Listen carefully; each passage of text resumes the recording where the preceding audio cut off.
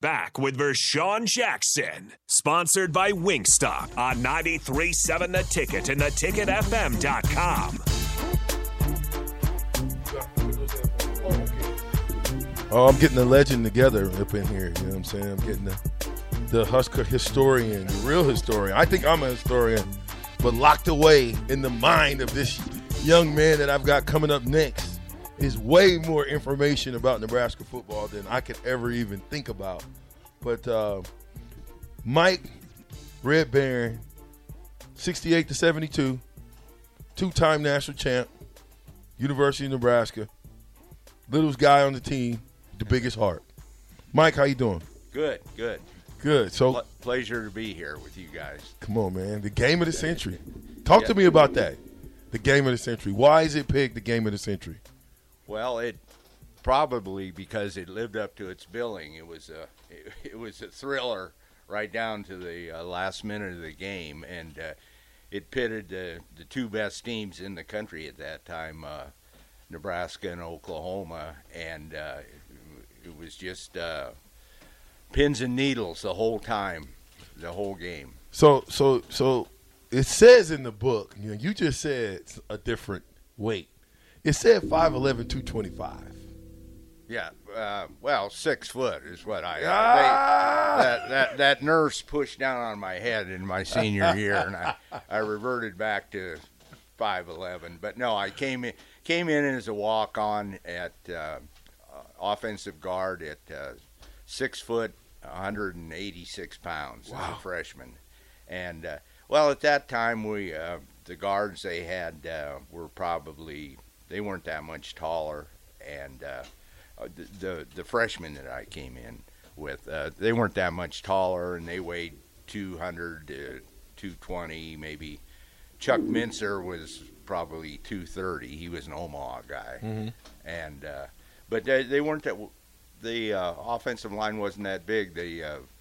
Up on the varsities, the guards probably weighed 220 to 230, 235. Tackles 230 to 250. So not that big team, not that big of a team. Correct. Still fast, still strong, enough to win the championship. Yes. At that point. So let me ask. I asked these guys at the end, and I don't know. They probably cheated. Bach, I'm not going to ask you now because you're on your phone. But I asked them, so I asked you, Red, what does esprit de corps mean? Esprit de corps. Esprit de corps. Yes. Y'all saying it wrong. It's French. I could never pronounce those French words either, but I've heard it enough. It's esprit de corps. What is that? It? Means getting together with a bunch of guys and having a common spirit and a common way of thinking, and so it's a brotherhood is what it amounts to. Mm-hmm. A feeling of pride, fellowship, and common loyalty shared by members of a particular group. Yes. Like, I already know the feeling of how I feel about Nebraska football, right? Sure. Growing up from Omaha, I've always wanted to be a Husker. I can only imagine you guys were the kind of the start of everything, right? Right, yes. I was just at kind of the right age to be witness to when Coach Devaney first came in there, and that's not in 1962 and took over as head coach. That's not to belittle the guys from the 50s and the 40s, but because they had some very fine players. Tom Novak. They had 3 guys from the 60 and 61 team that played 18 years in the NFL. 2 of them, or 1 of them did, and the other 2 played 17 years. And that's Mick Tinglehoff and Pat Fisher and Ron McDowell, the Dancing Bear. The Dancing Bear. They had the talent. It's just the coaching probably might have left something to be desired in some situations. Well, Coach Devaney came in and right away he started off 9-2. He changed. He got the whole state's attention. I mean, it was like Camelot on the Great Plains is the way I would describe it. I was from a rather small town of Ord, Nebraska, about 2,500 people, and I remember going to coffee with my dad, and the guys would gather around. And previous to Coach Devaney's arrival, the topic of conversation was usually, hey, who bought a new car, or what's the price of cattle and hogs and all that stuff. Well, right away, when Coach Devaney came in and started winning, the topic of conversation switched to Nebraska football all the time. All the time. So it really had quite an effect on the state. How is he to play for? Oh, he was good. He was more a CEO, and made sure that everything ran efficiently and like it should. And he didn't do a lot of actual coaching. He left that to his assistants to do. And but he had a great personality. He could meet anybody, and he was friends with them. I remember when I came down for the state basketball team, when a state basketball tournament, Ord was in it. I was a sophomore in high school, and Coach Devaney was walking out of the barber shop as we walked by it, and he stopped and said hi to basically 3 or 4 punks from that were sophomores from Ord, Nebraska. And I mean, I thought I died and went to heaven. You know, Coach Devaney's talking to me. Right. So he knew he had a way with people. Yes, he did. So you think in your years of playing for Coach Devaney, did he ever do an onside kick in that situation? No, but he did get. In fact, he got a lesson in that from the Bear Bryant. In the, I believe it was the 65 team in the, would have been the 66 Orange Bowl. They onside kicked twice and recovered both times. Wow. So they had done their homework, and they noticed that one of our linemen was leaving a little early and turning and running back, to set up to block. Right. And, that stung them twice. Yeah, you probably wouldn't do that against a running back, though. No. Nah, leave the running back alone, man. Yeah, exactly. Leave the running backs alone. Yeah, yep. Everybody in your crew identifies as either Big Mac Burger, McNuggets, or McCrispy Sandwich. But you're the Filet-O-Fish Sandwich all day. That crispy fish, that savory tartar sauce, that melty cheese, that pillowy bun. Yeah, you get it. Every time. And if you love the Filet-O-Fish, right now you can catch 2 of the classics you love for just $6. Limited time only. Price and participation may vary. Cannot be combined with any other offer. Single item at regular price. Ba-da-ba-ba-ba. Okay, so Ord, Nebraska. How did you make it to Nebraska? I know you walked on. How was practice life during those years?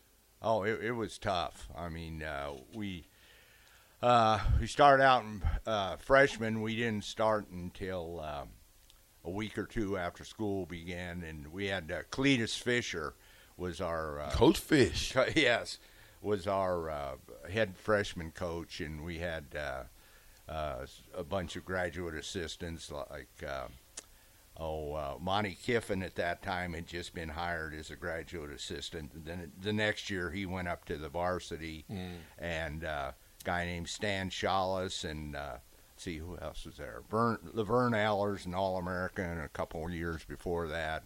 Dennis Morrison, a real good tight end like yourself, and helped out. And so we got to, mix it up with these guys that had already played and use some of their wisdom. And but it was tough. It was a lot of hitting, and we had a lot of talent too. Yeah. We had 7 quarterbacks. I think all of them were on scholarship, and they were all good. So we had Van Brownson and Jerry Taggy, and Jeff Kinney actually started out as they always on that same team? Yeah. Wow. Plus we had Chuck Osberg. He was a left-handed throwing quarterback out of Omaha. And we had Chuck Osberg the coach? Yes. Yeah. No. Yeah, yes, sir. Seriously? Yep. He used to call me on the phone, Terrell. He would call me and say, he'd say, this is Coach Osberg. But it was so close to Osborne. when my mom answered the phone, she'd be like, Coach Osborne's on the phone. It'd be Osberg. I get on the phone all excited. He's like, yeah, this Coach Osberg from UNO. Yeah. He played at Nebraska? Wow. Yes, Okay. yes, he did. And they had a guy, let's see, who was he? Oh, Mike McGuire out of Bellevue. He was a real good option quarterback in high school. And then a guy from Pennsylvania. His name was Andy Kaludka. His initials were, or his full name was Andy Oliver Kaludka, so we called him AOK or Skip. But he got moved to defensive end. But a little interesting sidelight on Andy, he transferred to Kent State after, I believe, the first semester, and his roommate at Kent State was Nick Saban. Wow. And he and Nick, he was in Nick's wedding, and they're still best of friends. Was he there when we went and beat the tar out of them at Michigan State? No. I thought Nick's buddy, the buddy might have been at the game. No, he may have been. We smacked him up real good. Yeah, because I think he's back in Pennsylvania now. So. Okay, so Red, when you look at how good was Johnny Rodgers? Oh, the best. I mean, did you find yourself just watching to see what he was going to do next? Well, I threw a lot of lookout blocks, miss your guy and holler, look out, Johnny, and Johnny would make a Heisman move, and so I kind of take credit for a little bit of credit for him winning the Heisman. No, right. He was just phenomenal. There was nobody like him. He's still the most exciting college football player I've ever seen. Yeah, we got to see if we can't come up with that call, because that's one of the best calls. Oh, yeah, Lyle Bremser. Yeah, one of the best. I played it when Johnny came on. I played that call, but that's one of the best calls ever. Oh, yeah, absolutely. Yeah, and he had a great game against Colorado. He didn't score any touchdowns on punt returns, but he had a couple phenomenal ones there, and he was just something else. And they had the 150th year of college football All-America team in 2019, the 150th year, and Johnny got two positions on that. He got punt returner, punt/kickoff returner, and best all-purpose player. Oh, wow. So, yeah. I mean, and you say, well, look at Barry Sanders and some of those guys, Joe Washington down at Oklahoma, but people forget they got the ball a lot. Johnny didn't get, because he was a wide receiver, he didn't get as many touches as those guys, and he just still made phenomenal moves. A lot of people don't know that Johnny was a gunner on punt team.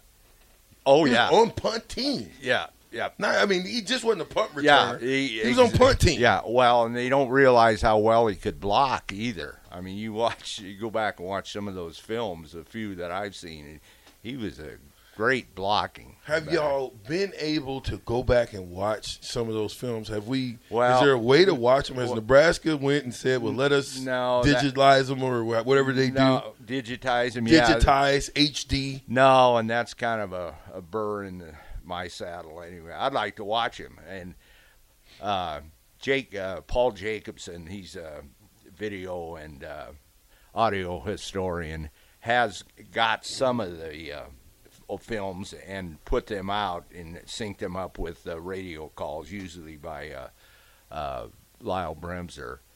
And but we don't have all the games, and so I went down there finally about 2 or 3 years ago, and I said, hey, I'd like to see some games from the 69 through 72 era. What do you have? And they said, well, we've got a 3-minute highlight film, and that's it. They're sitting in the Love Library. I found this out later.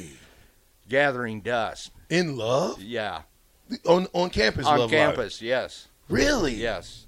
And no, I what? Yeah, in Oklahoma. Wait, Red. Yeah, wait they're a minute, in Love Red. Library. Red. You said the Love Library. The Love, yeah. Did you graduate from You use Love Library, right? So, see, that transcends time. You use Love Library, Red?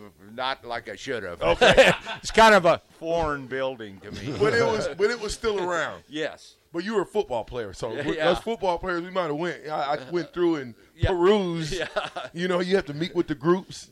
We met in Love Library. Yes. But you use Love Library, right? You can say that. I'm like Red. It was a Spanish building, wasn't it? Okay, so I was going somewhere with this question, but I got thrown off by the Love Library. About digitizing them. Okay. Yeah. So you mean to tell me that are they on CD? What is sitting in Love Library collecting dust? I think they're the original films. They would have to take them and digitize them. I've got an old film projector. Oh, yeah, okay. Yes. Yeah. Well, you have, and plus you have to go through the university to get them, and they want some What? payola. Whoa, I think. Yeah. whoa, Red. Come on, Red. Well, that's what I've heard. They want payola to yeah, digitize. They'll charge you. I think. How much is it? Is it a ton of money? Oh, it's above my pay grade. Wait a minute. You're not talking about the $40 million surplus university yes. that want us former players to pay for you guys to pay to have them digitized. Yes. You know what? We're going to throw it to break. We'll be right back with more Red, the ticket, 93.7 The Captain. What's so special about Hero Bread's soft, fluffy, and delicious breads, buns, and tortillas? Hero Bread serves up 0 to 1 grams of net carbs, 5 to 11 grams of protein, and high fiber in every delicious serving. Made with natural ingredients, Hero Bread supports gut health, promotes weight management, and helps maintain blood sugar. Hero also drops other limited edition ultra-low net carb goodies like rich flaky croissants and buttery brioche slider rolls. Head to hero.co to shop today.